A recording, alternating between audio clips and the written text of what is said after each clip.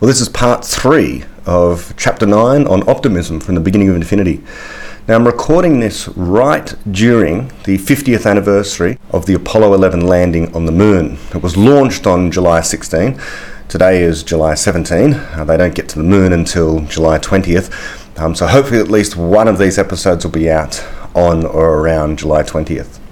I was just listening to the great politician, Daniel Hannan. I often don't preface any politician's name with great, but I think as far as living statesmen go, Daniel Hannan is as good as we have right now, and he's a great defender of freedom and optimism. And he was just speaking to Ben Shapiro. I don't listen to Ben Shapiro very often, but Ben Shapiro has an interview series, and during his most recent interview, he interviewed Daniel Hannan, so it was a great conversation. And one thing that Hannan was talking about was how American politicians really need to cheer up. Kennedy got to the moon and helped inspire a generation of people to come with him on the intellectual journey that was preparations for the moon because of optimism. Now, where is that optimism today? People seem to continually complain about how bad the economy is, though it's better than ever. How bad the job rate is, though more people are employed than ever. By almost every metric, it doesn't matter what country you're in, things are getting better unless you're in North Korea. Certainly in America, things are getting better. In Great Britain, things are getting better. In Australia, things are getting better. Canada, things are getting better. Now, there are some places where things might be getting a little worse, but those are places where they've enacted pessimistic policies. And so we just need optimism. We need to have a stance of more freedom rather than less. We need to really be looking at the future and what the potential of people are and what the potential of people is, rather than all the damage that people are doing all the time. And so because we think that people are inherently bad and causing all this damage, we tend to enact policies. We tend to cause society to move in ways which slows down progress, or which regards people with suspicion in some way. And this is not good. This is not good for optimism. So let me get into part 3. So while we're talking about politicians, leaders, statesmen, let me return to the section, therefore, in The Beginning of Infinity, chapter 9, that is summarising Popper's political philosophy, and in particular, his philosophy of democracy. So I might repeat a little bit of what I said in the previous episode, but I think it's important because if we're going to be led in any direction at the moment, the way in which society is organised, it is such that a whole bunch of resources are controlled by a small group of people in the form of governments. And many of these politicians, many of these leaders are pessimists. So given that circumstance, and given that we will always make errors in electing people, and those people might enact bad policies, what therefore should the stance be with respect to what democracy is? Well, from the beginning of infinity, let me read. Systems of government are to be judged not for their prophetic ability to choose and install good leaders and policies, but for their ability to remove bad ones that are already there. That entire stance is fallibilism in action. It assumes that rulers and policies are always going to be flawed, that problems are inevitable, but it also assumes that improving upon them is possible. Problems are soluble. The ideal towards which this is working is not that nothing unexpected will go wrong, but that when it does, it will be an opportunity for further progress. Now, on this, I'll just pause here. This is my reflection on this.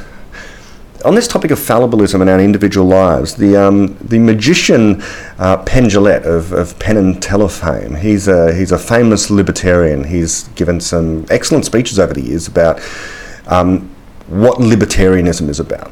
And really for him, and for me, and for I think Popper as well, it's about systems of government that tend to move away from violence where possible, that tend to avoid coercion and force. And so what Penn Jillette talks about is, what would he use a gun for? And he says he'd use a gun to stop a murder. And he'd use a gun to stop rape. He'd use a gun to defend his country from violent invasion. But then he asks, would I use a gun to build a library? And he has a personal reflection in these speeches about how important public libraries are and how important they personally were to him. He says he learned more at his public library than perhaps anywhere else as a child growing up. But he wonders, what would he do in order to build a public library? Well, he says that he would beg people, he would try and persuade them, he'd plea hard and gather funds together if he could. He would maybe even bend the truth a little in order to get those donations. He'd really, really want libraries to be built, but he simply wouldn't use a gun to do it. In other words, he's optimistic that people would be open to persuasion, that the knowledge he has about the possibility of accomplishing projects without coercion could be learned by others, and they would think like him eventually after enough persuasion. Many see this as too hard an ask. It's rare to encounter other genuine libertarians like this, or genuine capitalists, or genuine freedom lovers, people who are genuine optimists in this sense, especially about people. So they think that some coercion, some force, some violence, some amount of bringing guns to the table is necessary in order to do good public works, because they have this Thomas Hobbesian view about people, that people are just animals, barely controlled by the state, and that we don't want to help each other. I think this is completely and utterly false. We do, and we do want public libraries, for example.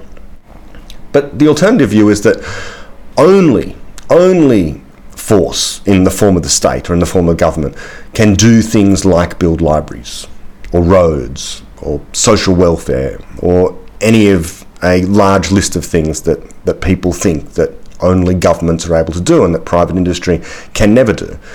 Those people are pessimists about the possibility of non-violence and what reason and knowledge can accomplish. I think I've mentioned before, Neil deGrasse Tyson, the astrophysicist, the science communicator in America, he famously talked about how only NASA, I'm a great lover of NASA, but Neil deGrasse Tyson articulated what I think many people thought, which is that only NASA could ever do space exploration. Only the apparatus of a state with that amount of money could ever hope to explore space. And so that's why we need to fund NASA more and more. This was just prior to Elon Musk setting up SpaceX. And I think it was a little bit after Richard Branson began Virgin Galactic. Private industry is going into space. It would have been better had NASA been able to accomplish what it did without coercion. It did so. That's happened. And it continues to happen.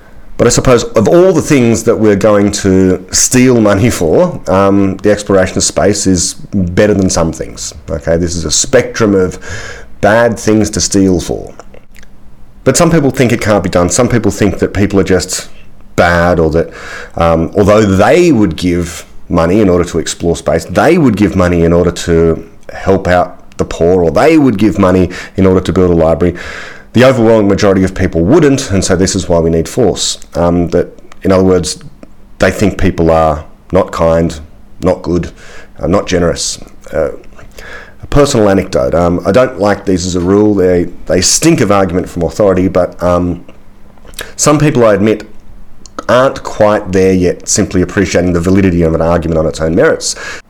But rather like when someone defends freedom or criticises taxation or criticises government and then gets accused of being a privileged rich person, I've never been particularly wealthy, when one supports optimism, not just about the future but about people, one is accused of having rose-coloured glasses, that one needs to get out of their ivory tower or some such. So I'll give you a taste of my so-called ivory tower. Straight after high school I went to university, but throughout my entire time at university I paid my own way. I paid my university fees by working as a security guard, and so my days were quite long. I'd start early in the morning, go off to lectures at university doing physics, and then straight after university I'd go off to this very large shopping centre in a suburb called Bankstown in the western part of Sydney, and I would patrol. I would patrol the centre along with a large number of other guards out at that shopping centre. I wasn't ever dealing with murderers. It never got quite that bad, but the shopping centre was, and it remains to this day, one of the largest in Australia. In fact, probably one of the largest in the world. And the area that it's in, Bankstown, back then, back in the late 90s, the early 2000s, was a pretty rough area. On Thursday nights, for example, in Australia, there's a tradition of Thursday night shopping. I don't know why. But anyway, on Thursday nights, we'd have anything up to 15 security guards. The security guard, by the way, is a mall cop for an American. We'd have up to 15 of them patrolling the centre. And for various reasons, I don't need to go into the socio-economic issues right now, but there would be brawls at this centre on Thursday night, mini riots, especially on Thursday nights. There would be shop stealers, there would be assaults. It was a very busy place for a mall cop or a security guard to do work. There was something like 300 different shops in this centre, some big, some small, but there was a lot of action going on quite often. Other times it was quiet, but my point is, no one ever phoned our security number, just like no one ever calls emergency services, to say they have a wonderful person with them that they'd like to report to you. No, you're always being called to the most terrible situations with nasty people doing bad things. And this was almost every shift. Now, full-time police officers aside, I think I have a reasonable idea, as reasonable an idea as anyone does, of how bad people can be, of how bad things can get. But the conclusion I drew after this was a good 6 years of working in this particular role, dealing with these great spectrum of people, is that I don't really think people are bad. I think the reason people act badly is because of bad ideas, the things that they've learned. And those can be changed. So I nonetheless, my encounters with the reality of certain bad people leads many, I think, to develop a certain kind of compassion and understanding. But a lack of optimism about people on an individual level always calls out for authoritarianism. It says that I'm one of the good people, one of the smart ones. The others, however, they're the ones that can't be trusted. They need to be controlled. And that impulse breeds violence. So when it comes to doing things the government does by force, I really do think, and this is argument from personal experience, nevertheless, I really do think that the vast majority of people, when they have the means, will indeed help each other out in the way the libertarians think. And I agree with Penn Jillette. We don't need guns to build libraries. This is not an ivory tower type, rose-tinted glass view of reality. I know how bad people can be, but the overwhelming majority of people are good people who like to live in a kind and compassionate society.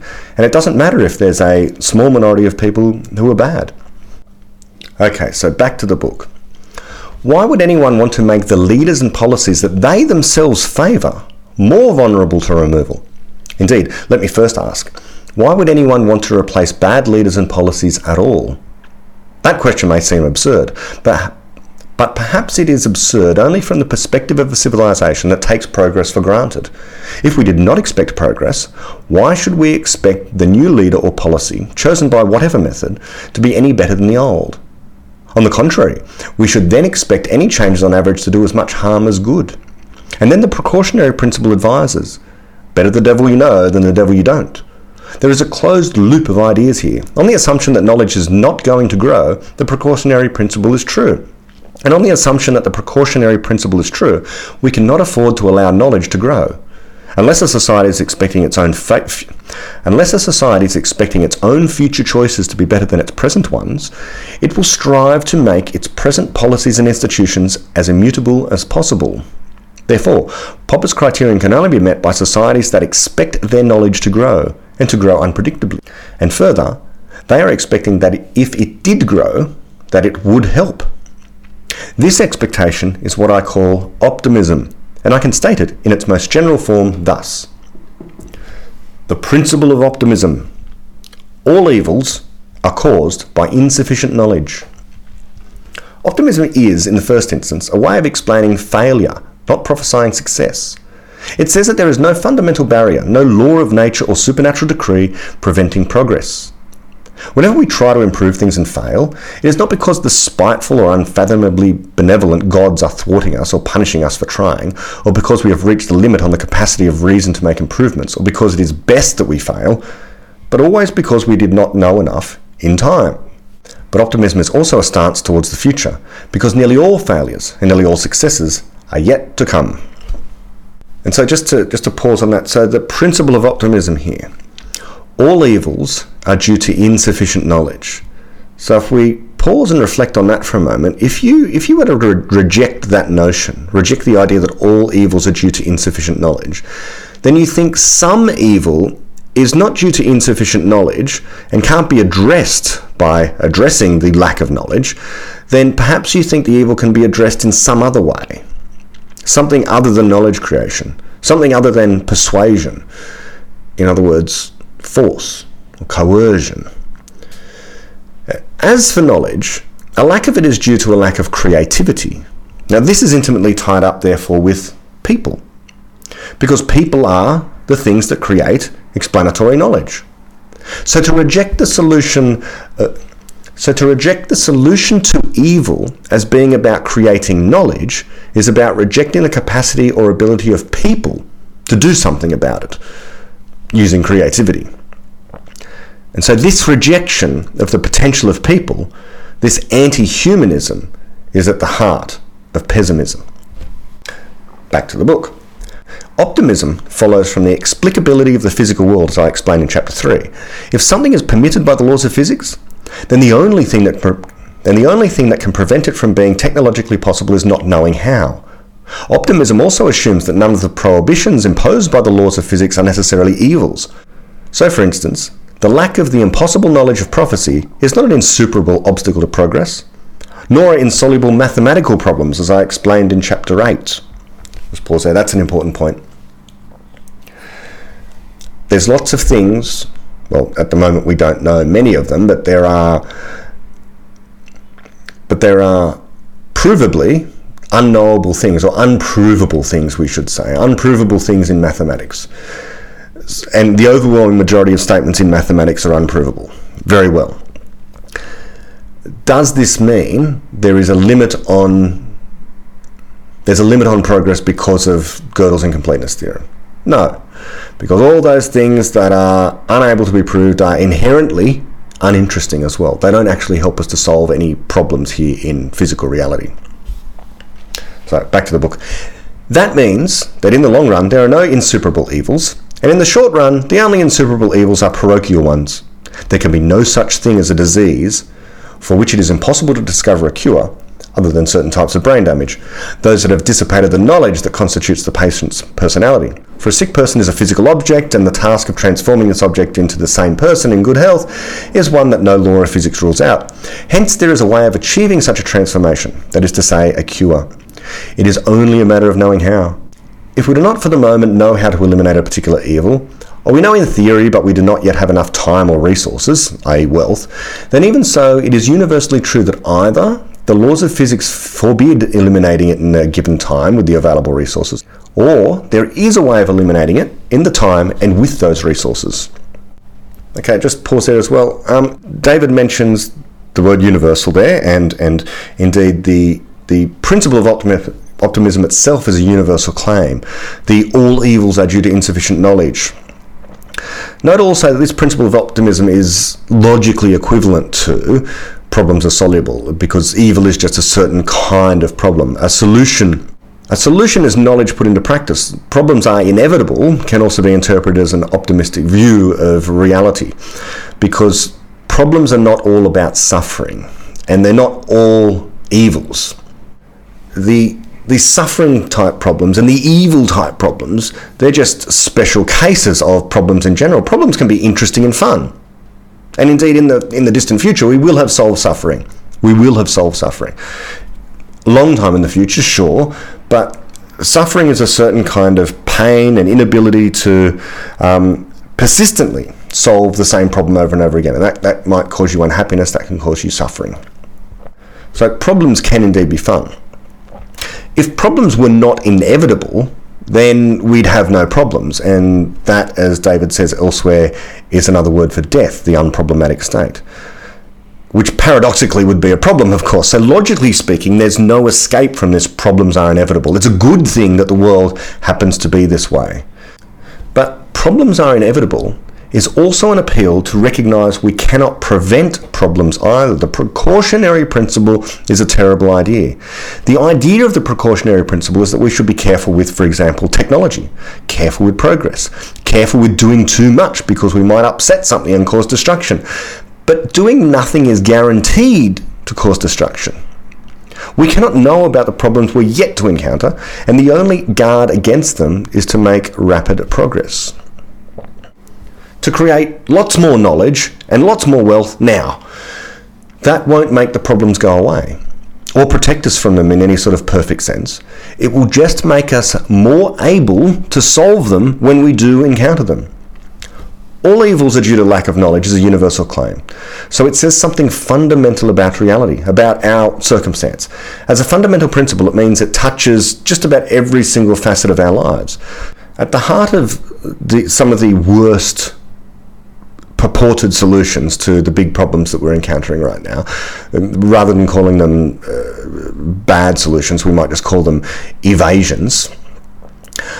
At the heart of all of these is some kind of pessimism. So, for example, people who don't like the particular leaders that are in power right now, they want to fiddle with democracy in order to ensure that such a leader can't be elected in the future at some point. Well, they want to reduce democracy in some way. That would lead to a kind of totalitarianism, an appeal for undemocratic institutions, where it's more and more difficult to remove certain rulers or rules, indeed. Pessimism about trade and how we shouldn't have a global market. Pessimism about people and how we need to value the environment over living sentient people. Pessimism about children, leading to us to want to control them and to coerce them and have compulsory schooling. Pessimism about compassion and kindness, meaning that we need to enforce, or meaning that we need to steal from people because they won't freely give away their money. There's a whole raft of terrible ideas, all of which at their heart, at their root, have pessimism motivating them in some way. Pessimism typically about people. David then goes on to speak about how death is just another problem. Everyone should be following the work of Aubrey de Grey. Aubrey de Grey, who works on life extension science. And he would hope to cure death. Okay, and he regards there as being only a finite number of different problems to solve in order to cure death, and David talks about that here. And I'll just read a small section of what David has written here, and he writes, "Sometimes immortality, in this sense, is even regarded as undesirable. For instance, there are arguments from overpopulation, but those are examples of the Malthusian prophetic fallacy. What each individual surviving person would need to survive at present-day standards of living is easily calculated. What knowledge that person will contribute to the solution of the resulting problems is unknowable. There are also arguments about the stultification of society caused by the entrenchment of old people in positions of power. But the traditions of criticism in our society are already well adapted to solving that sort of problem. Even today, it is common in Western countries for powerful politicians or business executives to be removed from office while still in good health." Now, also on this topic of immortality and curing death, Martin Rees very recently wrote an article, and I'll link to that article, about how we shouldn't hope for immortality, that it's kind of an immoral thing, it's bad. It's a strange impulse, as David observed, that people would hope for their own death, even while trying to avoid it. It's a strange philosophy. Go back to the book, and here is the parable of optimism. There is a traditional optimistic story that runs as follows. Our hero is a prisoner who has been sentenced to death by a tyrannical king, but gains reprieve by promising to teach the king's favourite horse to talk within a year. That night, a fellow prisoner asks what possessed him to make such a bargain. "A lot can happen in a year. The horse might die. The king might die. I might die. Or the horse might talk." The prisoner understands that while his immediate problems have to do with prison bars and the king and his horse, Ultimately, the evil he faces is caused by insufficient knowledge. That makes him an optimist. He knows that if progress is to be made, some of the opportunities and some of the discoveries will be inconceivable in advance. Progress cannot take place at all unless someone is open to and prepares for those inconceivable possibilities. The prisoner may or may not discover a way of teaching the horse to talk, but he may discover something else. He may persuade the king to repeal the law that he had broken. He may learn a convincing conjuring trick in which the horse would seem to talk. He may escape. He may think of an achievable task that would please the king even more than making the horse talk. The list is infinite. Even if every such possibility is unlikely, it takes only one of them to be realised for the whole problem to be solved. But if our prisoner is going to escape by creating a new idea, he cannot possibly know that idea today. And therefore he cannot let the assumption that it will never exist condition his planning. Optimism implies all the other necessary conditions for knowledge to grow, and for knowledge-creating civilizations to last, and hence for the beginning of infinity. We have, as Popper put it, a duty to be optimistic, in general, and about civilization in particular. One can argue that saving civilization will be difficult. That does not mean there is a low probability of solving the associated problems.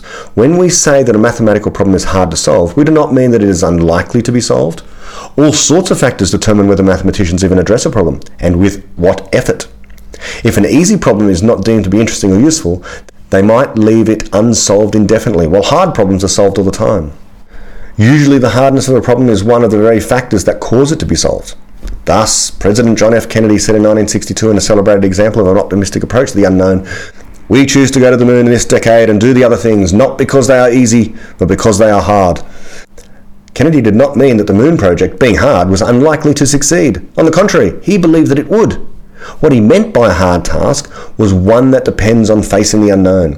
And the intuitive fact to which he was appealing was that although such hardness is always a negative factor when choosing among means to pursue an objective, when choosing the objective itself, it can be a positive one.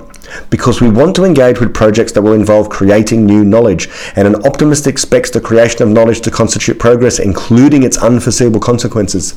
Thus, Kennedy remarked that the moon project would require a vehicle made of new metal alloys, some of which have not been invented, capable of standing heat and stresses several times more than have ever been experienced, fitted together with a precision better than the finest watch, carrying all the equipment needed for propulsion, guidance, control, communications, food and survival. These were the known problems, which would require as yet unknown knowledge. That this was on an untried mission to an unknown celestial body referred to the unknown problems that made the probabilities and the outcomes profoundly unknowable. Yet none of that prevented rational people from forming the expectation that the mission could succeed. This expectation was not a judgment of probability. Until far into the project, no one could predict that because it depended on solutions not yet discovered to problems not yet known. When people were being persuaded to work on the project and to vote for it and so on, they were being persuaded that our being confined to one planet was an evil, that exploring the universe was a good, and that the Earth's gravitational field was not a barrier, but merely a problem, and that overcoming it and all the other problems involved in the project was only a matter of knowing how, and that the nature of the problems made that moment the right one to try and solve them. Probabilities and prophecies were not needed in that argument. Pessimism has been endemic in almost every society throughout history. It has taken the form of the precautionary principle and of who should rule political philosophies and all sorts of other demands for prophecy and of despair in the power of creativity, and of the misinterpretation of problems as insuperable barriers. Yet there have always been a few individuals who see obstacles as problems and see problems as soluble, and so, very occasionally, there have been places and moments when there was briefly an end to pessimism. As far as I know, no historian has investigated the history of optimism, but my guess is that whenever it has emerged in a civilization, there's been a mini-enlightenment, a tradition of criticism, resulting in an efflorescence of many of the patterns of human progress with which we are familiar, such as art, literature, philosophy, science, technology, and the institutions of an open society. The end of pessimism is potentially a beginning of infinity, yet I also guess that in every case, with the single tremendous exception, so far, of our enlightenment, this process was soon brought to an end and the reign of pessimism was restored. Now there is a lengthy exposition of some of the bright points where optimism has begun in history and then unfortunately failed. So there was the mini-enlightenment during Athens, And Athens had many great philosophers, many great thinkers, made lots of progress in politics and ethics and so forth, but eventually was overrun by Sparta in a war, and so pessimism ended up winning there. And then there was another short-lived enlightenment, as David refers to it, in Florence in the early Renaissance. This was funded and nurtured by the Medici family, but eventually a charismatic monk, Girolamo Savonarola, began to preach apocalyptic sermons against humanism and the Medicis and this great optimistic philosophy. And so the dogma of religion ended up violently suppressing all of the excellent social and indeed economic progress that had happened. And so that was the end of optimism there in Florence for a time. Although, as David says, that nascent spark of optimism, what fueled the fire of the true Enlightenment eventually. There have also been other mini Enlightenments. One happened during the Islamic Golden Age from 965 to 1039. So I encourage everyone, of course, to go to the book and to read the history of optimism there. And if there are any budding historians out there, or anyone's wanting to write an essay about the history of optimism, that would be a very interesting, as of yet largely uncharted part of our knowledge of the way in which societies can become stable over time despite rapid change. We don't know the conditions about what it takes in order for a society like ours to remain peaceful, coherent, and yet able to withstand rapid change. So I'll just read the last part of this chapter now. The inhabitants of Florence in 1494, or Athens in 404 BC, could be forgiven for concluding that optimism isn't just factually, that optimism just isn't factually true.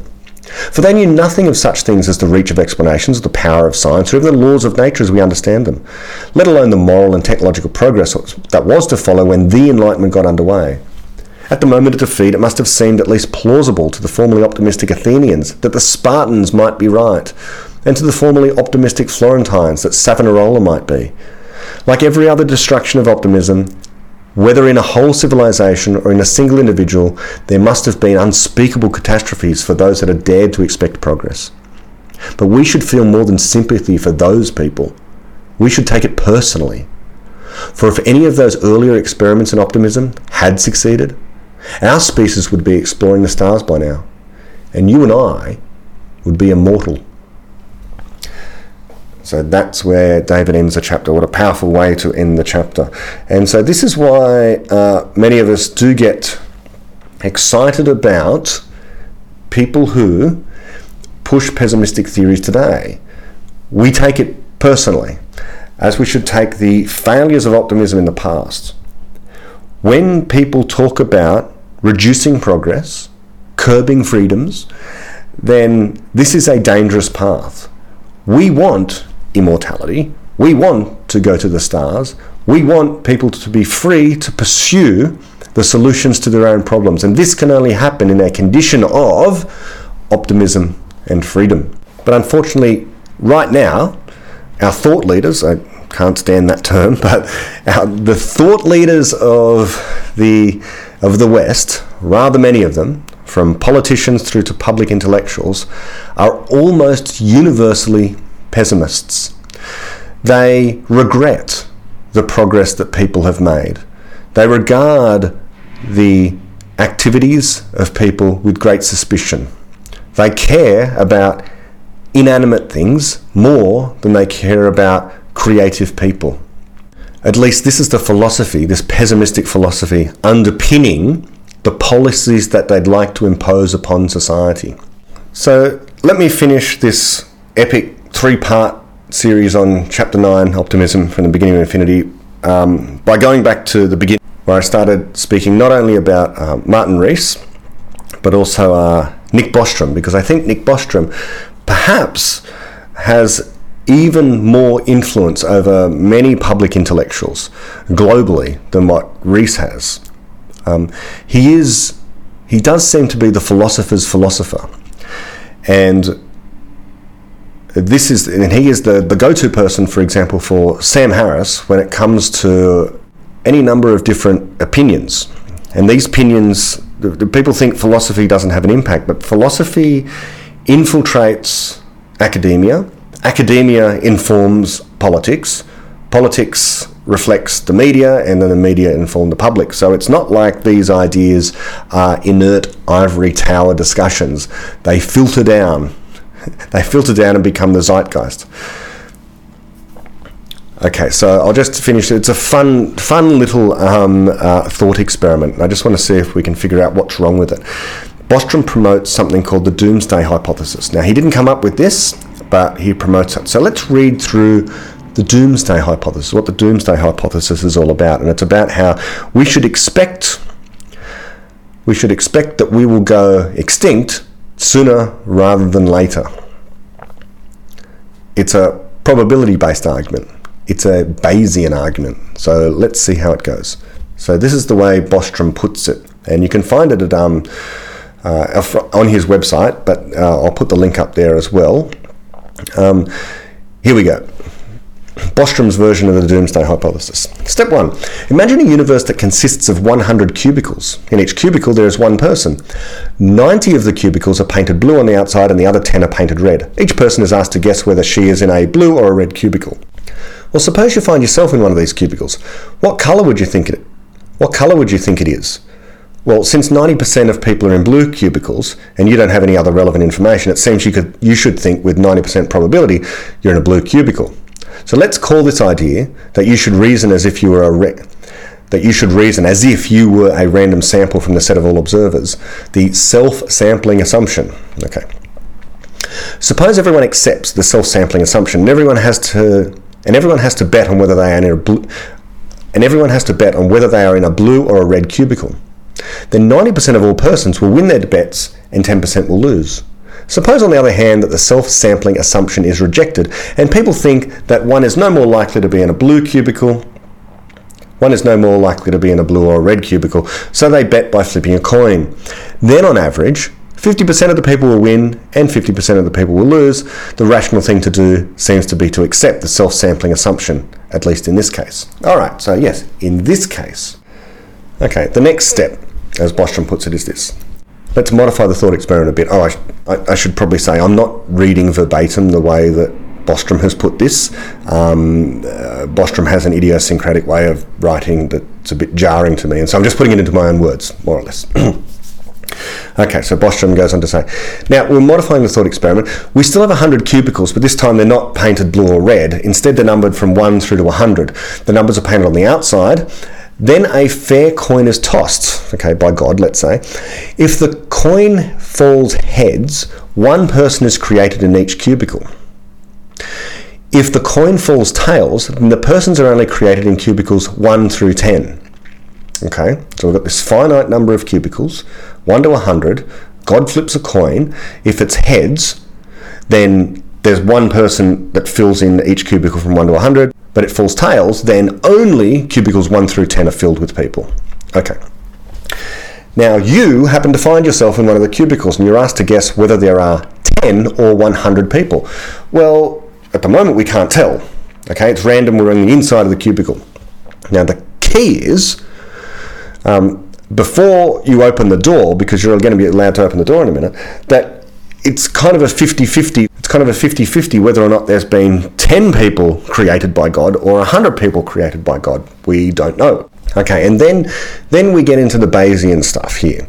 So let's say you want to apply Bayesian statistics to this. Then what you can do is you can say, well, conditional on heads having been tossed, let's say you find out that heads have been tossed, then the probability of your cubicle being between number 1 and number 10 is going to be 1 in 10, okay, because there's actually 100 cubicles. However, if the coin was tossed and it fell tails, then tails was the condition under which only 1 through to 10 was filled. And if 1 through to 10 was filled, then the probability that you're in 1 to 10 is identically 1. Okay, now, next step. Suppose you open the door and discover you're in cubicle number 7. And again you're asked, how did the coin fall? Well, the thing is here, now we use Bayesian statistics. Now we have additional information.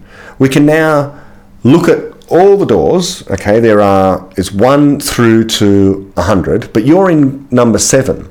So what is the chance that when God flipped the coin, it was such that only 1 through to 10 was filled rather than 1 through 100? Well, in fact, the probability is much higher that it's 1 through to 10 than what you might otherwise think. It's no longer 50-50. It's certainly not 50-50. As Bostrom says, the probability is greater than 50% that it fell tails, for what you are observing is given a higher probability on that hypothesis than the hypothesis that it fell heads. The precise new probability of tails can be calculated using Bayes' theorem. It is approximately 91%. So after finding that you are in cubicle number 7, you should think with 91% probability that there are only 10 people. Very well. Step 3. The last step is to transpose these results to our actual situation here on Earth. Well, is it? Are we going to be able to use that thought experiment, what we've just thought about there, this completely abstract idea where people thinking and doing stuff cannot possibly change the probabilities? Are we going to be able to apply that to our situation on Earth? Okay, so here's the see if you can spot the error kind of thing. Let's formulate the following 2 rival hypotheses. Doom early, as he calls it. Doom early is that humankind goes extinct in the next century and the total number of humans that will have existed is, say, 200 billion.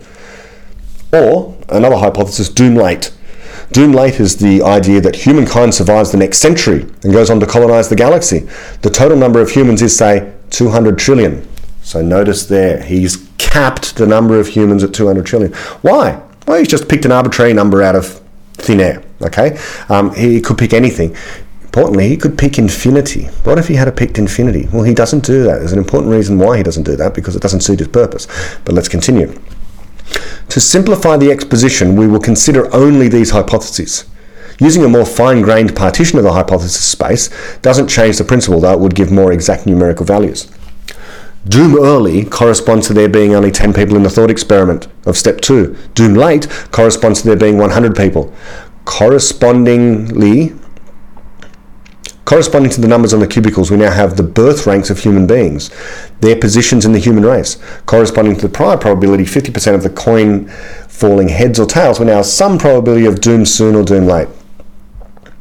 This will be based on our ordinary empirical estimates of the potential threats to human survival. Okay, so the whole point here is that we know that we are very early on in human evolution. Humans have only been around for, 1 million years, something like that, okay, Homo sapiens. It might be a bit more than that. I think I saw a number recently that might have doubled that. Not sure. Anyway, it's early on in our evolution. There has been only about 200 billion people as of the end of, let's say, this century, something like that. Presumably there's going to be up to 200 trillion more, Bostrom says. The fact that we know we're early on in the history of humanity means that we're kind of like the people that were in the cubicles labelled 1 to 10. We should expect that, knowing that we are that we are early on, that we are well within that 1 through to 10 period, or the 1 up to 200 billion people, we should not expect to be in the 200 trillion. The number of people is 200 trillion. It's more like 200 billion on this hypothesis. Oh, what's wrong with this?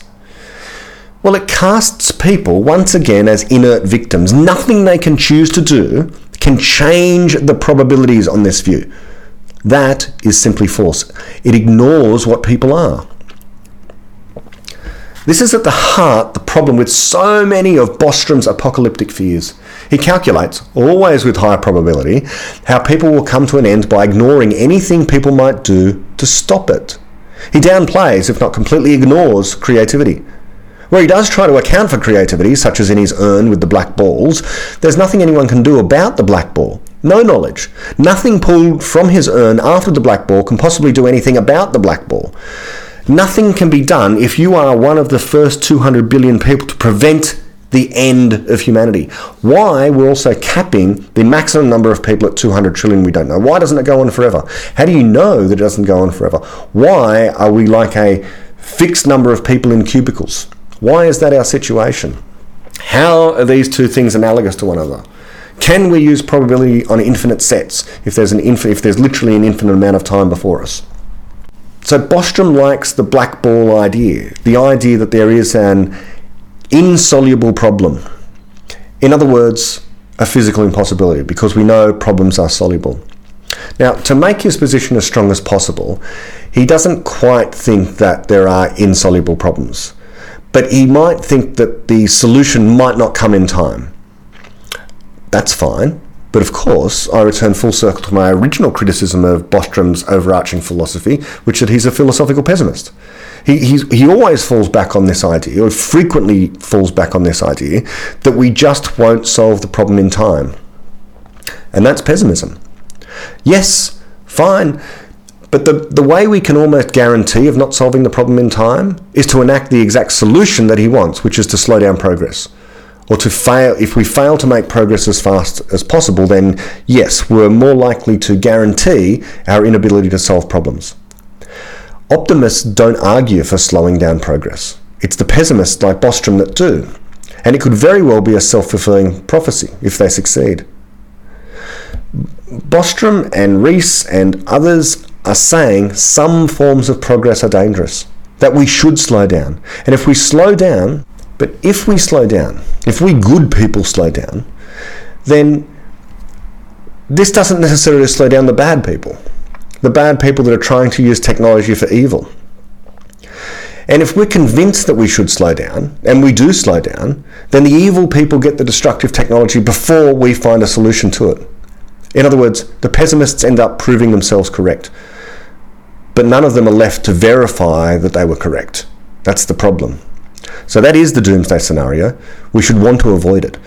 And to do that, we need to make faster progress. And we need to create the conditions under which we can make that faster progress. And that requires far more optimism. Thanks for bearing with me for all these many hours for Chapter 9, Optimism. Eventually, I'll get to Chapter 10. Thanks for listening. Bye-bye.